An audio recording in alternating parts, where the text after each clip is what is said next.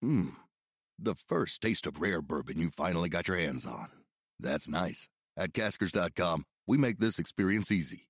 Caskers is a one-stop spirit curator with an impressive selection of exclusive, sought-after, rare, and household names in the realm of premium spirits and champagne. Discover the top flavors of the year now by going to Caskers.com and using code WELCOME10 for $10 off your first purchase. Get $10 off your first purchase with code WELCOME10 at Caskers.com. Hello and welcome to the 538 Politics Podcast. I'm Galen Druk. We knew from the start that Republicans' 5-seat majority in the House would prove challenging for Speaker Kevin McCarthy, and last week showed the diversity of challenges he'll be faced with, from what to do with a swing district fabulist to the prospect of the United States defaulting on its debt. Galen, my God, this has been a window into your soul. Me. I'm sorry. Gonna do that over again. Thank God we don't do this live. No, what would that even mean? What would that even amazing. Look like? America wants to see that. Okay.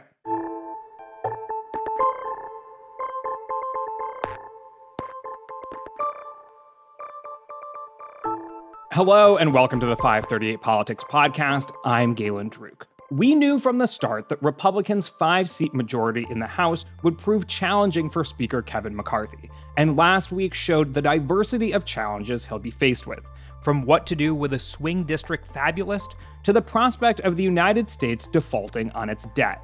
On Thursday, the country hit its debt limit, beginning a countdown until sometime in the middle of this year when the government can no longer fund itself or pay its debts.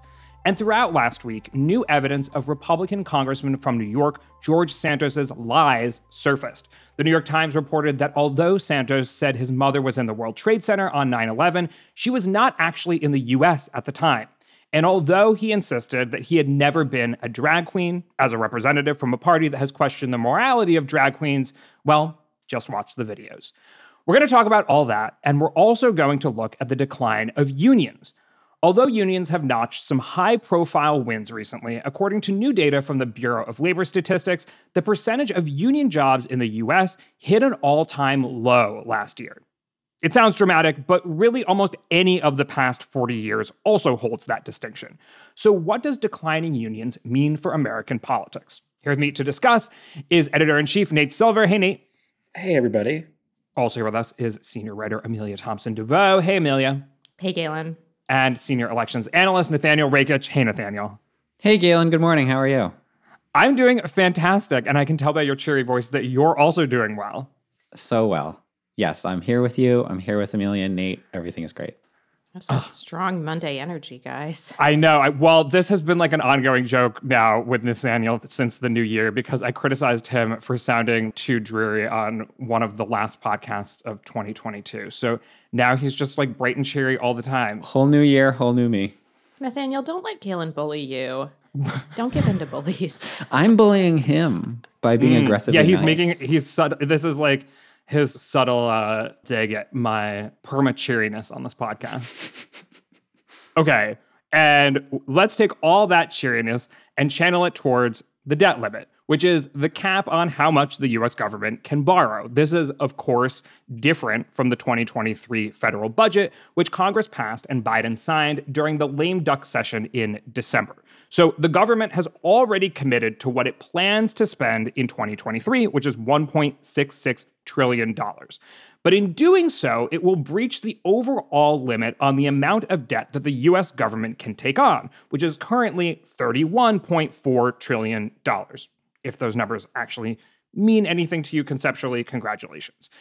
If Congress does not raise the debt limit, as it has done regularly, the country will either default on its debt or not be able to pay for its operations, or both. So I know that we aren't an econ podcast, but Nate, kick us off. What are the consequences of breaching the debt limit for Americans? I mean, if we actually have a default, as opposed to the White House finding any one of various creative means to avoid a default, and we can talk about those in a minute, the main consequence is that it becomes much more expensive to borrow money going forward. That would increase interest rates, which are already on the rise.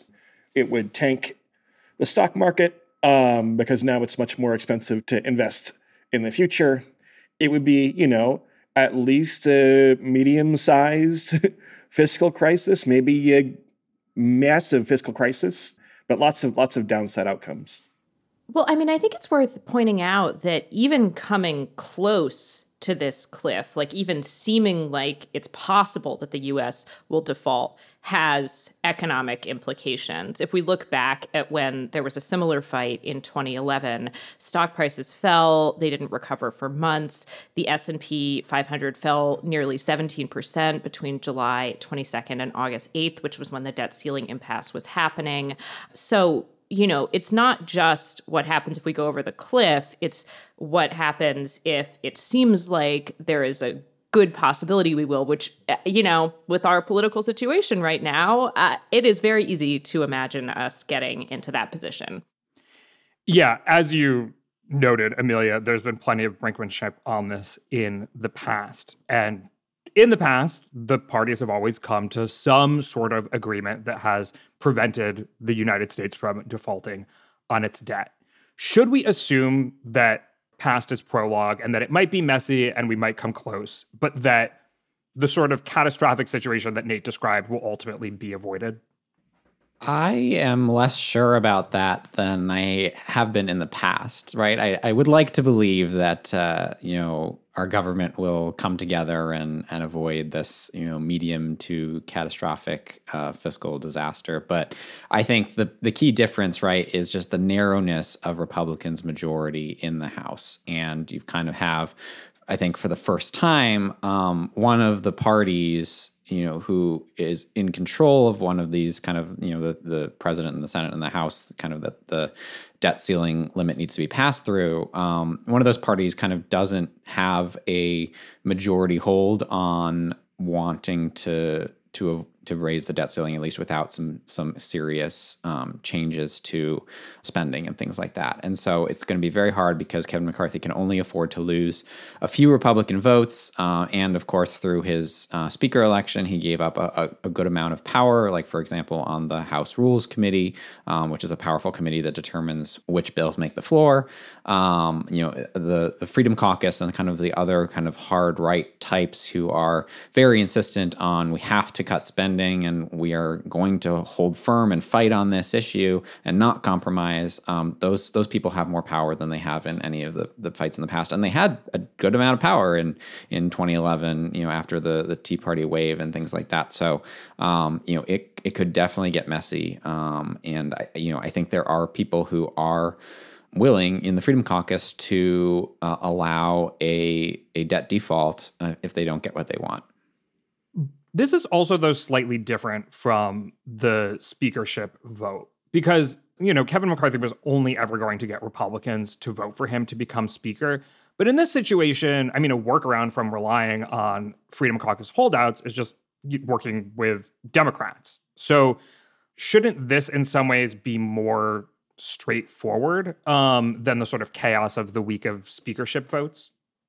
Right. That's the thing, right, is that because of the narrowness of the majority, you've got a good chunk of Democrats sitting right there. And theoretically, only a few Republicans need to join with Democrats in order to raise the debt ceiling. But of course, the issue for Kevin McCarthy there is political, right? He also, one of the things he gave up in the speaker election is that any one member of the Republican caucus can basically call for a vote of no confidence in his leadership. And if he does that, he may be, saving the country from a debt default, but he'll effectively be giving Democrats control of Congress again, at least on this one issue. And that, I think, will be seen as an unforgivable sin by most Republicans, I think, not even just the Freedom Caucus. And so it may very well be the end of his speakership if he were to do that. So he has this needle to thread where, he needs to convince some combination of Freedom Caucusers and or Democrats to kind of go along with a compromise solution on this. And there just may not be that overlap between those two camps, obviously. you have the added complication, too, of the Biden administration at least coming into this saying no negotiation, we just want a clean deal. And that seems like it's responding, at least in part, to what happened in 2011, which was the way that the two parties got past the impasse was they agreed to essentially impose a series of large and mandatory budget cuts if they couldn't work it out later, which, surprise, surprise, they couldn't. Sequestration. Wasn't going to say the word because it's long, but you went for it, Galen. Thank you. Anyway, so, that resulted in large spending cuts to defense spending, environmental programs, housing programs, education. Democrats are definitely remembering how that went down. And so, although obviously, we're at the beginning of a negotiation and these are just the positions that folks are taking at the outset, the fact that Democrats are not, at least the Biden administration is not coming into this signaling any willingness to consider concessions, I think is also relevant. Okay, so Nathaniel and Amelia, it seems like you're a little more skeptical of the party's ability to reach an agreement this time around. Nate, I'm curious your take on this. And you also mentioned some inventive ways that the White House could create a workaround.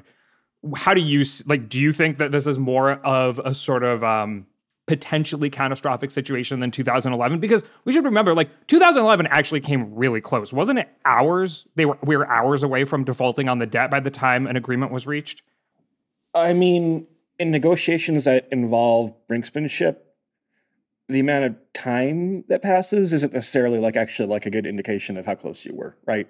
Because by definition, it's going to be solved at the last minute. It doesn't necessarily mean that it was all that much in doubt sometimes. Okay, I appreciate that. Currently, you can buy credit default swaps, which pay you out if the U.S. defaults on its debt, and they imply there's about a 0.3 or 0.4% chance of a default. So maybe you should buy some if you think that the Congress is not. I'm not being sarcastic, because there are going to be big financial consequences if if you are investing in anything, or, maybe you should hedge by buying some credit default swaps. So the answer is, if you're stressed out about this, buy some credit default swaps. A word that I don't think I've said in public since 2012. But it'll help you sleep easy at night. And, if the worst happens, you'll make some money. So there are various proposed workarounds to the Biden administration, right? One kind of famous one is to issue a $1 trillion coin. The Treasury is allowed to mint commemorative coins. And if it minted this coin and then sold it to the Federal Reserve, then in theory, that would solve the problem. I think it's been dismissed by Janet Yellen as being very gimmicky. Again, it's not here how the courts would rule. There are solutions involving just saying, hey, the Constitution, we interpret the Constitution as saying the U.S. can't default on its debt. So we're just going to move along like nothing happened, right? Then there are solutions involving issuing certain types of very, very high interest bonds that would create extra money. So it's, there are workarounds. If push came to shove, I think the White House would say, we're going to do something instead of nothing. But it kind of winds up in a situation where it's now litigated in court. And how you would expect the Supreme Court to rule, I don't know. Usually the Supreme Court wants some degree of institutional stability. On the other hand, it's kind of a majority Republican appointed court, obviously, although not necessarily a majority sympathetic to the Freedom Caucus types. So that gets to be a very messy situation. And the market's trying to guess at how the courts would rule on these policies. Again, probably better than a guaranteed default, right? Which is why maybe you shouldn't buy credit default swaps, I guess, right? But would get very ugly. Well, buying credit default swaps had a short life on this podcast. The idea of buying credit default swaps. This is our investment advice. And then you convince us not to. Here's why you shouldn't do it. I talk to a lot of people in finance. I think people in finance are often pretty clueless about American politics. I also think people in politics are often pretty clueless about economics. But I wouldn't necessarily expect that to be super efficiently like priced, the 0.3% chance. Got it. Okay. So that just seems so low, right? If it's like 2%, that's still very low, but you have huge value in buying that credit default swap. So while we're sort of mired in the details of all of this, I should mention that one of the complicating factors is that we don't actually know the sort of drop dead date in terms of when the US would default on its loans, in part also because like the United States Treasury can make decisions about what it spends its money on. And so the Treasury could stop paying federal employees' salaries. It could stop funding social programs, all kinds of things, and prioritize paying the debt if it wanted to. Like part of this is going to be about what decisions the Treasury makes in doing all of this.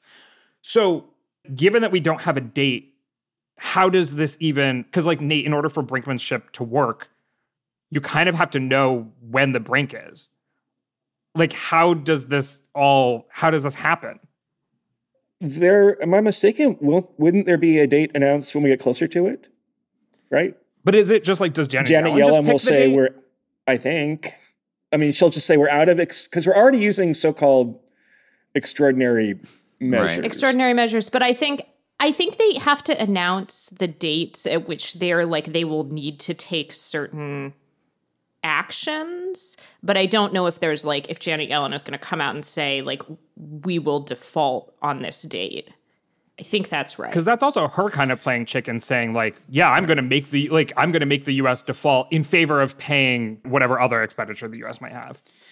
Right. I don't remember this dimension of it from the previous fights, and maybe it was there and I just wasn't paying close enough attention. But it does seem to me, right, if she, I don't know if it works this way in total transparency, but if she says, the date is June 14th, and then she, everybody is scrambling to June 14th, and then turns out that she actually overestimated by 3 days. I do this sometimes, and I'm I'll meet you at 5:00, knowing that I could probably get there at 4:30, but I'm probably going to be a little bit late. So, I don't know. It's just Same like stakes. that, guys. Absolutely. It's really making economics accessible. Okay, back to the politics of all of this. That was fun as a non-econ podcast to engage in the economics of all of it. But what do the parties want? I mean, I think we've said spending cuts on the Republican side and nothing, just a clean debt limit raise on the Democrat side. What spending exactly do Republicans want to cut? And is there anything that a sort of cohort of Democrats would be willing to make concessions on? So I think the problem is that when you are talking about significant cuts, you have to start talking about entitlement cuts, at least if you're a Republican and you don't want to touch defense spending. The main other large pot of money that we're talking about are Medicare, Medicaid, Social Security. So that's where a lot of the at least some of the tension among Republicans has been. The Republican Study Committee, which is a large group of House Republicans, released a budget plan in June that would basically tighten eligibility for Medicare and Social Security. So that's something that at least some House Republicans at that time were willing to talk about. Then you have other leaders of the Republican Party, like former President Donald Trump, who are saying, no, don't touch Medicare and Social Security. This is political suicide, basically. So that is going to have to be something Republicans talk about if they want to make significant cuts, because there just aren't many other places to go. Those are such a huge part of the federal budget. Yeah, to put a number to this, in 2022, major entitlement programs, so Social Security, Medicare, Medicaid, Obamacare, and other healthcare programs consumed 49% of all federal spending. Okay, is there anything... So Republicans are currently torn between the sort of more populist vision of Trump's Republican Party, where Social Security and Medicare are untouchable. He said, his quote was something don't touch a penny of those programs. And he sort of staked that claim early on in the process. And then there's other folks who I'm sure would love to cut, some of these other programs like Obamacare or parts of, Medicaid, things that are not sort of like universal programs that are age dependent or whatever. What happens next? Like, are there any Democrats who might be interested in some of that? I mean, it's not inherently a crazy idea to cut spending, right? We do face higher interest rates now, and there's more of a consequence when you have higher interest rates to spending more than you bring in.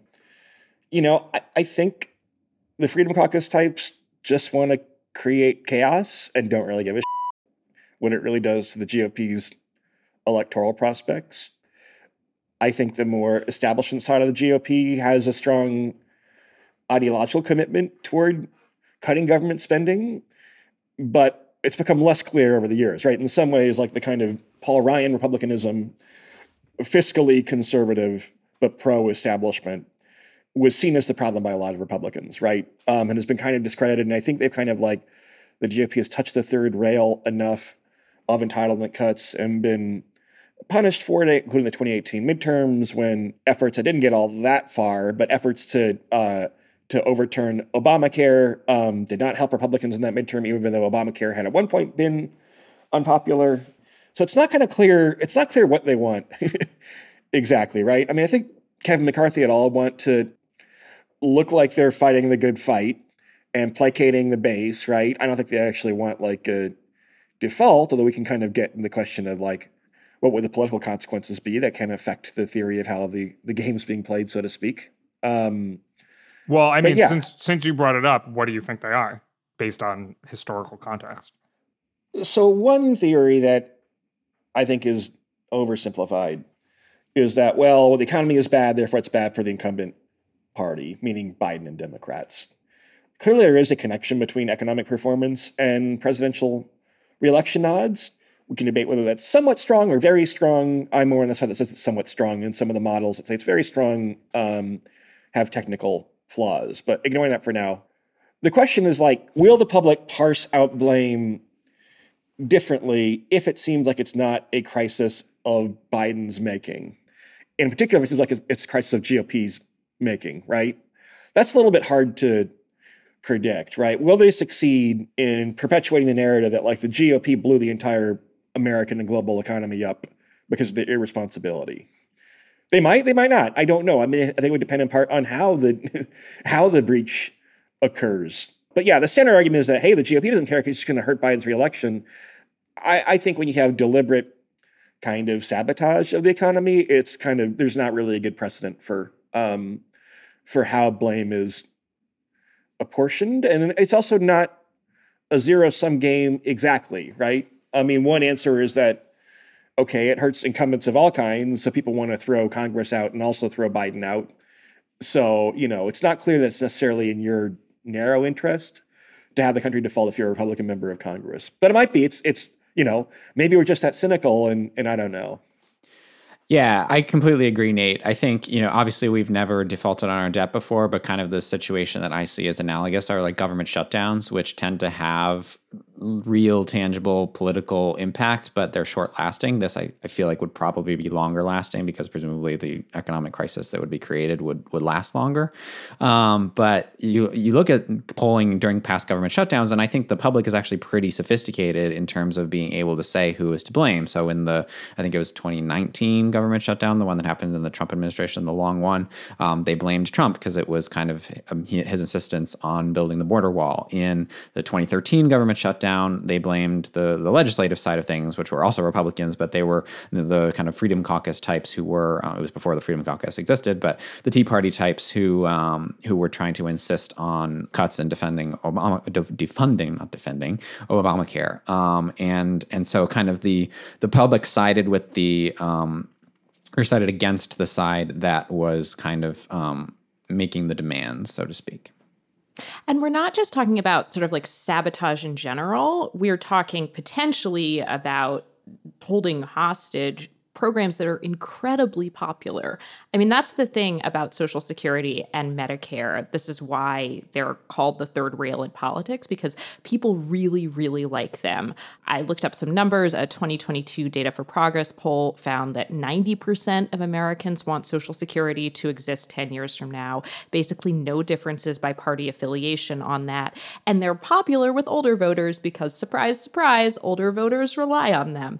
A 2021 AARP poll found that 85% of voters age 50 and older oppose reducing the deficit by cutting Social Security or Medicare. So those are really important voters for Republicans. And this is not an issue where there's ambiguity. People really like these programs. And so if the message is some Republicans made the U.S. default on its debt, sending the country into an unprecedented economic crisis because they wanted to cut these programs that people really, really like, that's bad. That is a potentially very bad message for Republicans. Okay, so let's wrap up by frustrating this entire public opinion picture that we've just painted. A lot of P's there. Yes, all of those programs are popular, but my final question is sort of like, what do Americans think about this? And when you look at YouGov polling, at least in December, turns out that when you ask them if the United States should raise the debt ceiling, Congress should raise the debt ceiling, 33% of Americans say that they should raise the debt ceiling. 28% say they're not sure. And 38%, the plurality, say Congress should not raise the debt ceiling. So what is going on? I mean, bring in other polls if you have them, but also what is going on here? So what's going on here is that Americans don't really understand the debt ceiling issue, and that makes it something that's very. But I thought you said they were so sophisticated.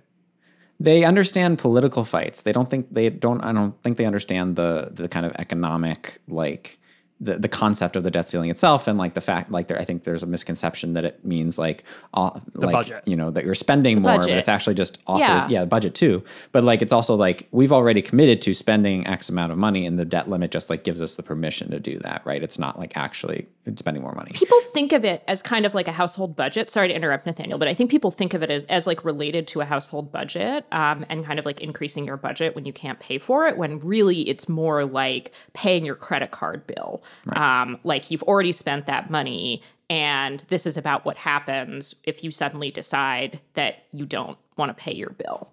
Right. And I mean, I found a poll, another YouGov poll from January. You were gonna say this, Nathaniel? That well, I'll let you go ahead. No, you can do it. So I mean, it found that when you ask people what they actually think is going on, and why Congress has to periodically raise the debt limit, 25% of Americans think that it's to authorize new spending, which is not what it's for, and 42% say that it's to pay for new spending or to pay for spending that Congress has already authorized, and 33% aren't sure. So this is something where less than half of Americans can correctly identify what is actually going on here.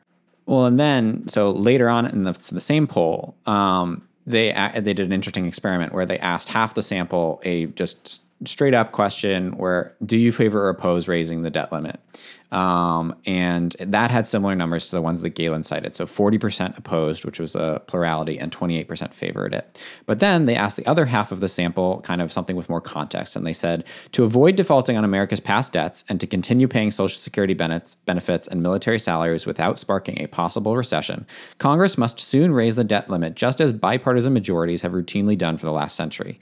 Do you favor or oppose raising the U.S. debt limit? And in that case, of course, not surprisingly, 45% favored raising the debt limit and 24% opposed it. Although notable that 24% of Americans were still like, no, don't raise the debt limit. Oh, absolutely. Yeah. Yes, it is. But I think this shows that this is very much a debate that is still kind of being formed. It's in its infancy, and it is something that is shapeable by whoever kind of wins the messaging wars there.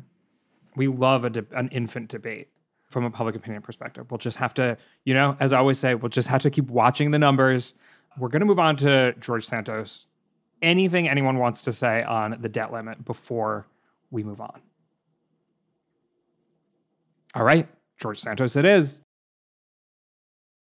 Hey, I'm Andy Mitchell, a New York Times bestselling author. And I'm Sabrina Kohlberg, a morning television producer. We're moms of toddlers and best friends of 20 years. And we both love to talk about being parents, yes, but also pop culture. So we're combining our two interests by talking to celebrities, writers, and fellow scholars of TV and movies. Cinema, really. About what we all can learn from the fictional moms we love to watch. From ABC Audio and Good Morning America, Pop Culture Moms is out now wherever you listen to podcasts.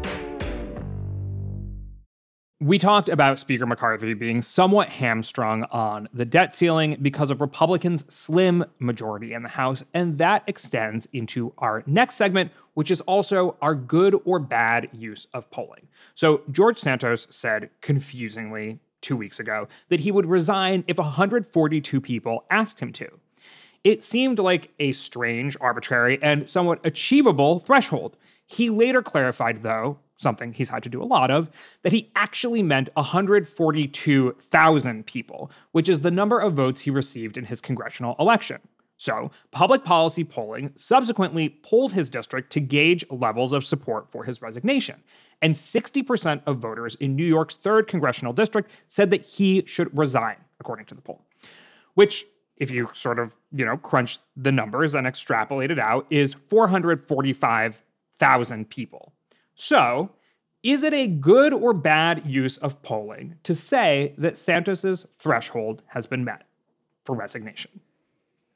So I'd just like to point out here that he was wrong even about the number of people who voted for him. It was 146,000, not 142,000. That's the kind of journalistic integrity we love. Yeah. But I think this was a fine use of polling. I think with one caveat, which is that it was a poll of voters, right? And public policy polling who conducted the survey, it's not clear whether they mean registered voters or likely voters. And likely voters is always like which election. But if you look just at the 2022 election, which was a high turnout election, but it was still like a midterm year, and like the number of people who voted is certainly less than the registered voter population. It's less than the people who are going to vote in the 2024 presidential election in all likelihood. And if you kind of do the math in terms of just the people who voted in that election, you get 167,863 people is the 60% mark. So I do think that, while you can't just kind of like do the math and like literally say that 167,000 people believe that because of margin of error and things like that. Right. How many people did they actually ask in this poll? Like 1,000 or right. less? It's fewer. Right. Exactly. But the point of polls, right, is that they are, like extrapolatable to the general population. And so I think that while this isn't like proof that like you've taken a vote literally, right, and gotten 142,000 slips of paper that say, yes, George Santos resign, it is like a strong indicator that at least that many people in his district believe that. Yeah, Nathaniel, don't you know that the only poll that matters is Election Day? Exactly. Okay, that's one opinion. Amelia, Nate? It was a ridiculous assertion. So why not do a poll? I mean, yeah, it seems like people don't like that he has lied about apparently everything in his career. Doesn't seem like a bad use of polling. It also doesn't mean he's going to resign. Right. Like what he really meant was there will be another election. Get off my back. Right. Right. Like I'm good for the next 2 years. We'll see if people still remember this. Okay. Nate? I think it's a bad use of polling because he's not asking for a statistically significant sample or estimate, right? He is asking. Do you know? How do you know what he's asking for? 142, we don't know. 142,000 people to march up to his congressional office and be like, resign, Mr. Santos, enough. He wants the actual body count. Would a petition count? If 142,000 members of the 3rd congressional district in New York signed a petition, would that count? I would think so, yes. Okay, so that would be that's not polling, a good use of counting. Maybe we'll start petitioning. Good use of counting. We should start a new segment on this podcast called Good or Bad Use of Counting. Send in ideas for our first good or bad use of counting segment, listeners, podcast at 538.com, or you can find any of us on Twitter. Okay, so that was fun, but really here's what this was all meant to segue into, which is that, like, this whole situation is getting more and more absurd. The last time we talked about this, Nathaniel, you pointed out that it hadn't yet been confirmed whether Santos's mother was in the World Trade Center on 9/11 as he had claimed. It's now, as I mentioned, been confirmed by the New York Times that she was not. But probably the most viral development of the past week was photos and videos showing, apparently, George Santos in drag in Brazil, going by the name Qatar Ravache. He denied that it was him, and then he later just said he was having a good time at a party, suggesting that, I guess, like, the photos and videos were him, but that he wasn't regularly a drag queen. At this point, local Republicans in New York's 3rd Congressional District have called on him to resign, but McCarthy, who has been asked repeatedly, has not said that he should resign. Why not? And look, I know the answer is because there's a slim majority, but at a certain point, doesn't this all just become so embarrassing and burdensome that, like, it's going to be a slim majority no matter what? Like, you're going to be faced with the same conflicts and challenges no matter what. Like, what's the difference between a 4-seat majority and a 5-seat majority if this is what the 5-seat majority costs? Yeah, that's fair. I think it's worth noting that it wouldn't necessarily be the end of the bad headlines, though, because then there would be a special election and Democrats might pick it up, and that would lead to a bunch of Republicans in disarray storylines. So I don't know. Frankly, I am a little surprised that this is still a story. Things are kind of continuing to come out. And, if you had asked me back in December or whenever that it broke, if it was still going to be a story on January 23rd, I would have guessed no. But it has been kind of a slow news cycle. And, obviously the story has a lot of entertainment value. But maybe McCarthy is assuming that, it's got to end sometime and then we'll be past it. And I guess that's been the case for, like, every other scandal, right? Although you contested that assertion the last time we talked about this. Yeah, it won't be over either way because the House Ethics Committee is probably going to look into him, and he may have to resign in February 2024 regardless. So I don't know. I think you raise a good question, Galen. It's certainly debatable what's in McCarthy's best interests. But there's also what he's incentivized to do, and arguably, like, we don't know what's going to happen in terms of criminal investigations. Hanging on to his seat gives him a bargaining chip. So there's that too. Right. It's not Kevin McCarthy's decision in a way. Right. Like, there are consequences, penalties that he could sort of levy, but he can't. Well, no. Right. That's wrong. He's they not can making throw Santos, him out. They could. They can throw him out, but you need a 2/3 vote for that. And Democrats would be like, no, sorry. We love the guy. We love him. But it's true that McCarthy is not, like, making Santos's life hard, which he could do. I think I'm with you, Nathaniel, that he's just kind of assuming that we maybe assumed that we would have been past this by now, and assuming that eventually something else will, take over in the news. And he's someone, he voted for McCarthy in the speaker vote. It's not like Santos is making trouble for McCarthy in the internal workings of the House. So in that sense, he might be a less troublesome figure to McCarthy personally than some other Republicans. This is a little tinfoil hatty, but so Santos actually supported McCarthy for speaker before all of this happened. I know because I reached out to his team and was taking kind of an informal whip count. But I wonder if there was also something, where Santos was like, I'll continue to vote for you, or, maybe I'll defect, but you have to promise to stay, to not call on me to resign. Or there's the fact that there's now this 1-member threshold for the motion to vacate. If McCarthy turns on Santos, theoretically, he could pull that lever. And, it might not result in McCarthy losing his seat if he hasn't pissed off other Republicans. But, McCarthy does have, incentive to make literally everybody in the Republican caucus really happy right now. So, I don't know. Yeah, one vote is not trivial, right? You could say it's one vote out of 435, but, if he had one fewer vote, it's all kind of path dependent. It's not clear that McCarthy would have survived the speakership battle. It's conceivable one vote made a difference there, right? My thing is, I don't actually think, and I said this last time, that George Santos hurts perceptions of the Republican brand all that much because he's such a goofball. It's just kind of comic relief. I don't know, right? Okay, so contrast that with somebody who is in Congress who you think does hurt the Republican brand. Like, do you think it like Marjorie Taylor Greene does hurt the Republican brand, but someone like George Santos doesn't? Of course. Yes. Can you parse that out a little bit more for me? Because, like, what do we learn about Republicans? Like, there's no particular, like, Republican tendency to, like, make up very weird lies about, like, your mother on, like, 9/11 and stuff like that. I mean, I don't know, right? It's just like...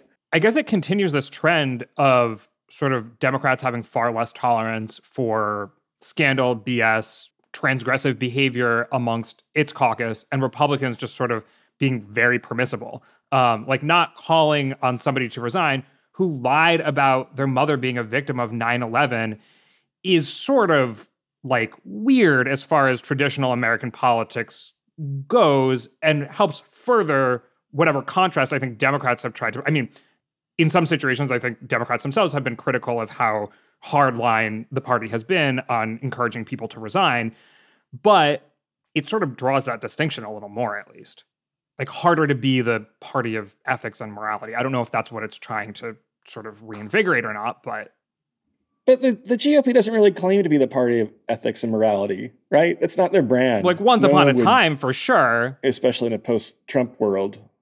I don't know. Yeah, Galen, exactly. I think to your point, like it's like, well, since Trump, whose scandals have, even been more widely publicized than George Santos's, it's like, does this really matter anymore? But I agree with Nate more broadly that like the worst scandals, right, are the ones that kind of confirm or feed into a pre-existing narrative. And that's like, Marjorie Taylor Greene feeds into this narrative that the Republican Party is racist and extreme. Whereas this George Santos thing is just kind of, it's so unique, right? Like, like Nate said, like nobody else has made these very outlandish, specific lies before. So it can kind of more easily be put into a box. Americans love a fabulist, guys. They do. I think Nate is right that there's just something like, can't take your eyes off the guy, but also it's just so strange. And people, I don't know. And also, like, I wonder if there's a sense, too, that people are like, okay, he's one guy in Congress. Like, if he were the governor of New York, maybe people would be more worried. But I think there's also perhaps a sense that this is not actually a guy who has a lot of power, and he'll get voted out in 2 years. So how much, like, yes, he probably should not have been elected. How much damage can he do? He's not like someone, he doesn't have the nuclear codes. Mm-hmm. You said Americans love a fabulous, and I have to assume that the combination of that fact plus his district being in the New York metro area means that this will undoubtedly become a musical. Am I wrong? I would hope so. I would see it. I mean... all good scandals become a musical. The Greatest Showman. Take my money. Starring... I mean, in a way, there's no way it doesn't become like... You remember like when both Hulu and Netflix had competing Fyre Fest documentaries? Like the networks are working on it already. I mean, I don't say that with inside knowledge of ABC deliberations, but the networks must already be working on it. Come and talk to us, ABC. We'll be consultants. Okay. And with that, let's move on to a discussion about unions in politics. Union membership declined to an all-time low last year, according to the Bureau of Labor Statistics. Although, as I said, you could say that for almost any year since the BLS started recording this data in 1983. So, okay, I'm just going to say, get ready here for a number salad. Hopefully, though, it will provide some context. So overall, membership was at 10.1% last year, down from 10.3% union membership the year before. The rate of public union membership was at 33% compared to 6% for private employees, and those private employees make up 85% of the workforce. So current union membership is down half from when the Bureau started collecting this data, which again was in the early 80s.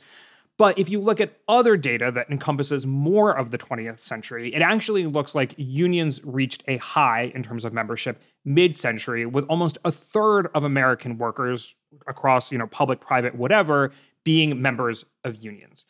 So this is a longstanding trend. I'm sure that comes as a surprise to no one, but it's a rather stark trend nonetheless. There is a lot to be said here, and a lot of it would sort of go back to us moonlighting as an econ podcast. But let's start with the political question here, which is, what role do unions play in politics? And therefore, what impact does their decline have on American politics? I mean, the boilerplate answer is that unions have been closely aligned with the Democratic Party for a long time, help serve to coordinate Democratic Party actions by endorsing candidates, for example, or by, at a local shop, encouraging union members to vote for a certain candidate, both in general elections and in primaries. Obviously, as Democrats have moved away from being kind of the party of the working class, then unions are in some ways maybe even more important for Democrats, right? Even though they're lower in numbers, because you're now dealing with people who might ordinarily not be inclined to vote Democratic, and in a union, maybe they would.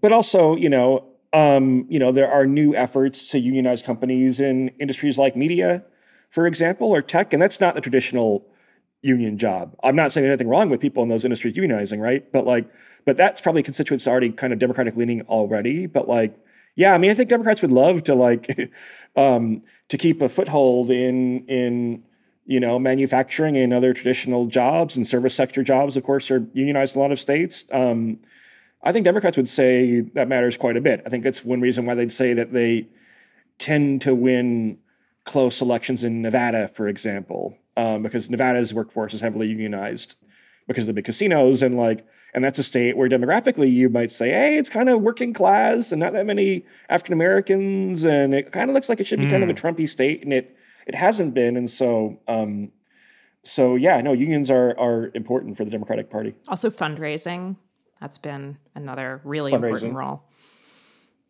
Yeah, they have historically been some of the big outside groups that have spent money on behalf of Democratic candidates, kind of similar to how, the Club for Growth on the Republican side or something like that.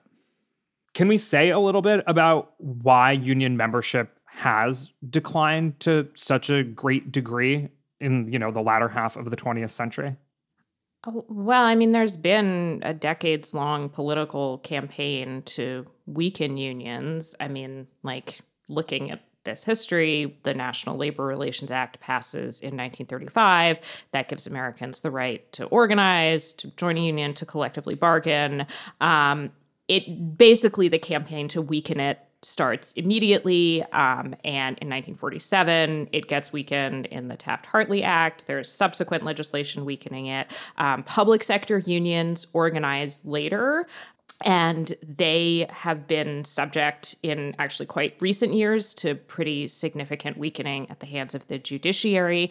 In 2018, the Supreme Court ruled that public sector unions can't require dues from non-union workers, which is a big blow, because if those people aren't paying money in, but they're still getting the benefits of the union, that is a really big problem for the union for obvious reasons. There have been a lot of other things going on too, but it's something where there's been a very strong and very successful political push to make it harder to organize, and also penalties for employers have been highly variable by administration, and often there just haven't really been serious consequences for violating labor law under Republicans. So a lot of this is a political story.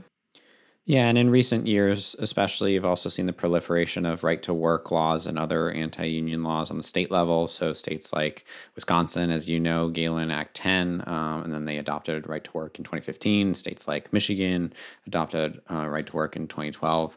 And I think this kind of also goes toward, the earlier discussion, which is, I actually haven't looked into it, but like, how much of the decline of Democrats in like the Midwest and with these voters is because, kind of unions have been weakened by these laws. But also I think there's clearly Republicans, in addition to Democrats, think that unions help Democrats, I think, because it's been Republican controlled governments after the 2010 election in particular that went after the unions with these laws. I think it is important to say here that the answer to this question is somewhat complicated and controversial. That, like, you've sort of given the politics answer and sort of how the political process has whittled away union power. But prepping for this conversation, a lot of the answers don't have much to do with politics, which is one, that the kinds of jobs that have historically been unionized in the United States, to a large extent, don't exist in the United States anymore. So obviously manufacturing was one of the biggest. That's been offshored in many ways.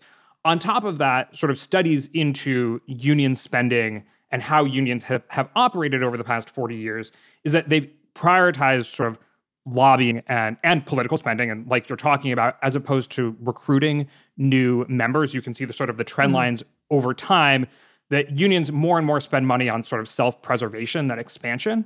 So there has been some criticism of unions themselves amongst the sort of like pro-labor crowd that unions aren't doing much to actually maintain power or even expand power in the United States.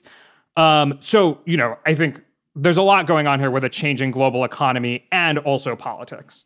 I think that's one of the things that's so interesting about this moment, though, Galen, because there is more interest in unions. That's why we're talking about it. And their unions have been criticized really heavily for not kind of adapting sufficiently to the way that work in the United States has changed. And there have been more efforts to, unionize in industries like tech, which just the way that those companies are organized, the way that you have to organize workers, the way that you bargain, media is the same way. It's just really different than manufacturing. So it's definitely a test to see whether unions can move into an era where, where work just looks really different than it did in the 1970s. Nate, we started this conversation by you talking about the relationship between unions and the Democratic Party, but also that the relationship between the Democratic Party and the working class has been strained as well. So and union membership or union household membership is something that's been asked on exit polls for a long time. So we know how union households vote. What have we seen over time as sort of unions have declined and the Democratic Party's relationship with labor has become strained? So one story is that increasingly politics has kind of moved toward culture war issues and not kind of bread and butter economic security issues as much. And that explains part of the story. This is kind of like the old, what's the matter with Kansas argument, which is sort of debated, right? But it's like, well, how come Democrats struggle so much among certain types of working class voters when they're supposed to be the party of the working class? And the answer has been, well, back then it was like, well, these gay marriage and Christian values stuff, right? Maybe now, frankly, it's more stuff that's coded or not so subtly coded messages about race and still gay people, but transgender people also and everything else. And although immigration has long been seen as an economic issue as pertains to fights over unions, to be clear. Well, and that might be an issue. So unions would traditionally oppose immigration, not be thrilled about immigration, right? And they would not be thrilled about free trade. So in that way, the Republican Party is offering something that specifically attracts working class people. Well, I think it's part of, there is this criticism that I share that a lot of people have of okay, Democratic Party, it's all run by these super educated, you wouldn't necessarily call them elites because they're not necessarily making a ton of money, right? But super educated people who maybe are isolated from how the working class really feels. And so to have a center of power in the Democratic Party that is of the working class. So by the way, these union jobs are very, they're very multi-ethnic, right? It's not just a bunch of working class white people. It's working class people of every race and ethnic group. So actually, Black Americans are more likely to be in unions than any other race in the country. Yeah, I mean, if you look at like union data, right? I think in the 2022 midterms, I'm looking this up right now, according to the AP VoteCast poll, people who are in a union themselves voted Democrat by 14 points. People who were in a union household, but not a union member themselves, voted Democrat by 2 points, and then everyone else, no union, voted GOP by 8 points. So that's a pretty big gap, right? It's explained partly by the fact that we were talking about earlier that actually, I think there are more people of color in unions proportionately than white people. But even accounting for that, right? And also, if you talk, I mean, like, you know, Democrats begin to have a huge problem if they start losing further ground. They already have lost some with working class voters of color, right? Then it becomes a pretty small coalition pretty quickly. And so I'm just saying, like, you know, to have this kind of multi-ethnic progressive force among working class people would be like very beneficial to the Democratic Party. And if anything, I think they probably underrate the importance of unions to their political future. At the same time, there's a little bit of a trade-off where, like, the more explicitly political a union behaves, then A, that might turn off some potential members, B, people might backlash against unions and oppose them for political reasons. So it's not like necessarily like totally like free money or anything for Democrats, but I think it's like a somewhat underappreciated still now political force. Yeah, no, I just want to sort of mention here, reiterating your point, building on it, Nate, that according to the Center for American Progress, which looked at the 2020 vote and the exit poll data, and here's a quote from them. They said, "The union advantage for Biden was particularly pronounced amongst white voters, among whom union voters were 18 percentage points more favorable than white non-union voters," which is to say, like, yes, you know, Black Americans are more likely to be in unions, but specifically, you can see that it makes a difference in a political difference across sort of racial boundaries. Yeah, well, I mean, there was a paper that was published in 2018 by James Feigenbaum, Alexander Hertel-Fernandez, and Vanessa Williamson, where they sort of tried to use a natural experiment, basically, of like a one state enacting a right-to-work law, and they looked at counties that straddle state borders. So they looked at a county on either side of a state and a right-to-work border, and they found that right-to-work laws reduced Democratic presidential vote shares by 3.5 percentage points. So, you know, it's one study, but I think it basically is reinforcing what we're saying, which is that, you know, union membership does seem to have a very tangible, measurable benefit for Democrats. Yeah, you can also try to use regression analysis, right? Where you can take a big survey like the formerly called the CCES, which is done by YouGov and Harvard. And they have lots of variables for every voter, you know, 50,000 voters. You can say, okay, if we control for race and party membership and everything else, right, does being in a union still have an impact? And generally when I've done that, the answer is yes, right? It does have an impact. It's not the most important variable, right? It's not like, you know, the big ones like, you know, race or religion or gender, but like it has an impact when you control for other factors.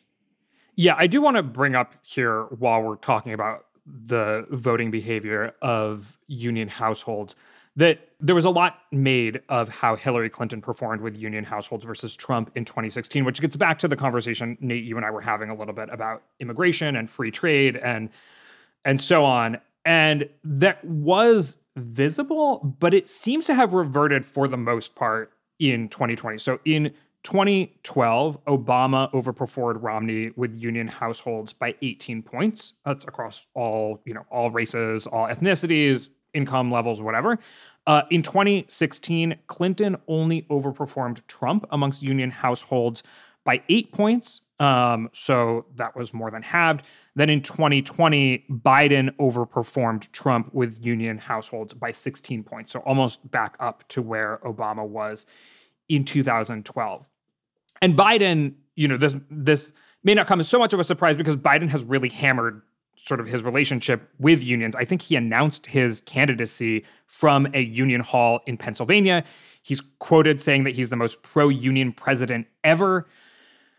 Now, we've outlined some of the reasons that Democrats might be so vocal about their pro-union stance. However, at the end of the day, unions are only 10%. Union membership is only 10% of Americans. Yet it's like he's announcing his candidacy from a union hall. Like, presidents of unions oftentimes are headlining, political events, things like that.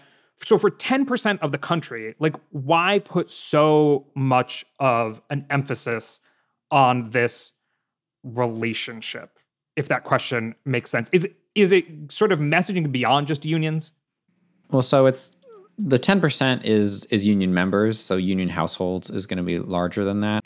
And also, I mean, they're like, just to say, like, white evangelical Protestants are not a huge chunk of the U.S. population, but they're a really important voting group for Republicans. So I think it's, in some sense, it's just showing how when you have a block of people who organize and get people out to vote and tend to vote in a similar direction, that's very valuable for a party. But go ahead, Nathaniel. Yeah, exactly. I think it's like, if it's kind of a part of your base, you can, they can have an outsized impact. But yeah, so the percentage of people who were voters in 2020, this is 2020, the presidential election, who were members of a union household was 20%. So that's twice the number, basically, of people who are actually in unions. So it's a little stronger than that. But also just like, I think it is a bit of a proxy for just being pro-worker in general. And of course, lots of people who aren't in unions are still workers and maybe, agree with, the union's goals. There was a Gallup poll last year that said that 71% of Americans approved of labor unions, which was actually the highest it had been since 1965. And so, yeah, I think it shows that it's not bad to be affiliated with labor unions. Right. To be totally transparent, I was hoping to set you up to cite that Gallup number because that's kind of remarkable, right? We've described the sort of status and power of unions in America as being a political question and a political debate. But 71% of Americans view unions favorably. And that's 2022. That's even after teachers' unions played a role in keeping schools closed during COVID-19, and that became an actual political issue. So even after all that, 71% of Americans view unions favorably, the highest number since 1965. Does that also suggest that unions and, maybe Trump's pivot towards a more populist GOP, that unions are no longer politically divisive? Like, have we entered a new era where, like, you can't really bash unions and have that be a politically winning strategy? Yeah, on the face of it, right? A lot of it, of course, comes down to how strong those feelings are, whether people are just reflexively, saying, oh, yeah, unions are good, because, like, they haven't maybe been in the conversation as much. But well, in the specifics of races, like if you're talking about like a mayoral race in a big city, I think unions are still going to play kind of a different role than they would, if we're talking about like presidential rhetoric. What do you mean? You're saying that like it might be more feasible to bash them, or? Yeah, I mean, because like mayors are actually negotiating with unions to like keep schools open or to keep public utilities running. Like it's just it's an area of government where you're actually like interacting with unions, where unions are affecting people's lives in a very tangible way. I just think it's going to be a different dynamic than when you're talking sort of grandly about unions, because I think one of the things that Gallup poll is picking up is that many Americans are feeling like there is a serious power imbalance between employers and workers. And it was interesting when I was prepping for the podcast, I was looking at sort of how people were talking about unions almost 100 years ago now, when these laws were going into effect. And there was a big emphasis on unions giving a sort of democratic spirit to workplaces, to making them into a place where workers had a voice, and where they had the power to get together and decide what was sort of good for workers and go into that negotiation with employers with power. And I think just kind of rhetorically that appeals to people. Whether then when you get kind of down to the nuts and bolts of how unions are formed or how much power unions should have, I think it probably helps that unions do not have as much power as they used to. Because if they had more power, they would be less popular. That's funny. Yeah. Yeah, exactly. Like we just, it's kind of like, if they're not like really affecting your life, then you're like, sure, great. Unions are great. I don't know how it would be if they were more powerful, but I think there's we're in a moment where people are feeling that sense of, things are not equal in the workplace between employers and workers, and unions are this structure that for the past 100+ years has been a symbol of giving more of a balance in the workplace, making it more democratic. They've also been a symbol of a lot of other things, but I think that is kind of what people are feeling when they're answering that question. Yeah, Amelia, on that note, it's interesting when you look at the historical trends for that Gallup poll. The low point was 48%, and that was pretty recently in 2009, and it's really just been on the up and up since then. And I do wonder if that's this was a time back in 2010, 2012 when Republicans were attacking unions more explicitly, but since then, unions have been weaker. And so maybe kind of speaking to that imbalance that you're talking about, also you've had, Donald Trump, who's kind of a more, or like less explicitly anti-union, let's say, president, and also like Bernie Sanders bringing kind of attention to kind of the workers' plights. So I think all of those things have kind of created a little moment for unions, at least in public opinion. But of course, again, I think it's worth noting that the fact that they, in absolute numbers, or not absolute numbers, but in terms kind of the actual statistics of who belongs to a union and their actual strength, they are at this all-time low. Right. I mean, I will say the NLRB, the National Labor Relations Board, did report an uptick in union petitions in 2022. So I think there is sort of more interest in workplaces in starting unions. Like, obviously, a petition is really far from actually having a union, but I think that that's an important data point. The other thing that I think will be really interesting to watch is what happens in Michigan's legislature this year. Democrats are coming in with this historic trifecta, and one of the things they're doing is pushing to repeal the state's right-to-work law, which was passed just a couple years after that low point you were just citing, Nathaniel, in 2012. And the right to work law, of course, allows employees to opt out of the union, but get out of paying union dues, but still get the same benefits of being in the union. And, this was something that Democrats talked about on the campaign trail in the midterms.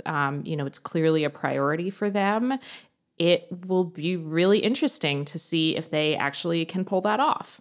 Yeah.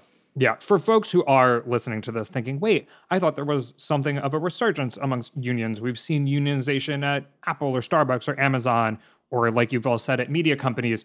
So I should say the overall number of union jobs went up in 2022, but it did not grow at the same rate as non-union jobs. So as a percentage of the workforce, the percentage of the workforce that is unionized overall still shrank to an all-time low, but the raw number of union jobs grew. Hope that all makes sense. All right, we've made it to the end of, I hope, a both numbers-heavy and fun-heavy podcast today. I think we're going to leave it there. So thank you, Amelia, Nathaniel, and Nate. Thanks, Galen. Thanks, Galen. My name is Galen Druk. Tony Chow is in the control room, and Chadwick Matlin is our editorial director. You can get in touch by emailing us at podcasts@538.com. You can also, of course, tweet at us with any questions or comments. As I mentioned, if you have any ideas for good or bad use of counting, that is where you can reach us. If you're a fan of the show, leave us a rating or review in the Apple Podcast Store or wherever you listen to your podcasts, or tell someone about us. Even better, it won't show up on the internet, but it will show up in the size of our 538 Politics family. Thank you for listening, and we will see you soon.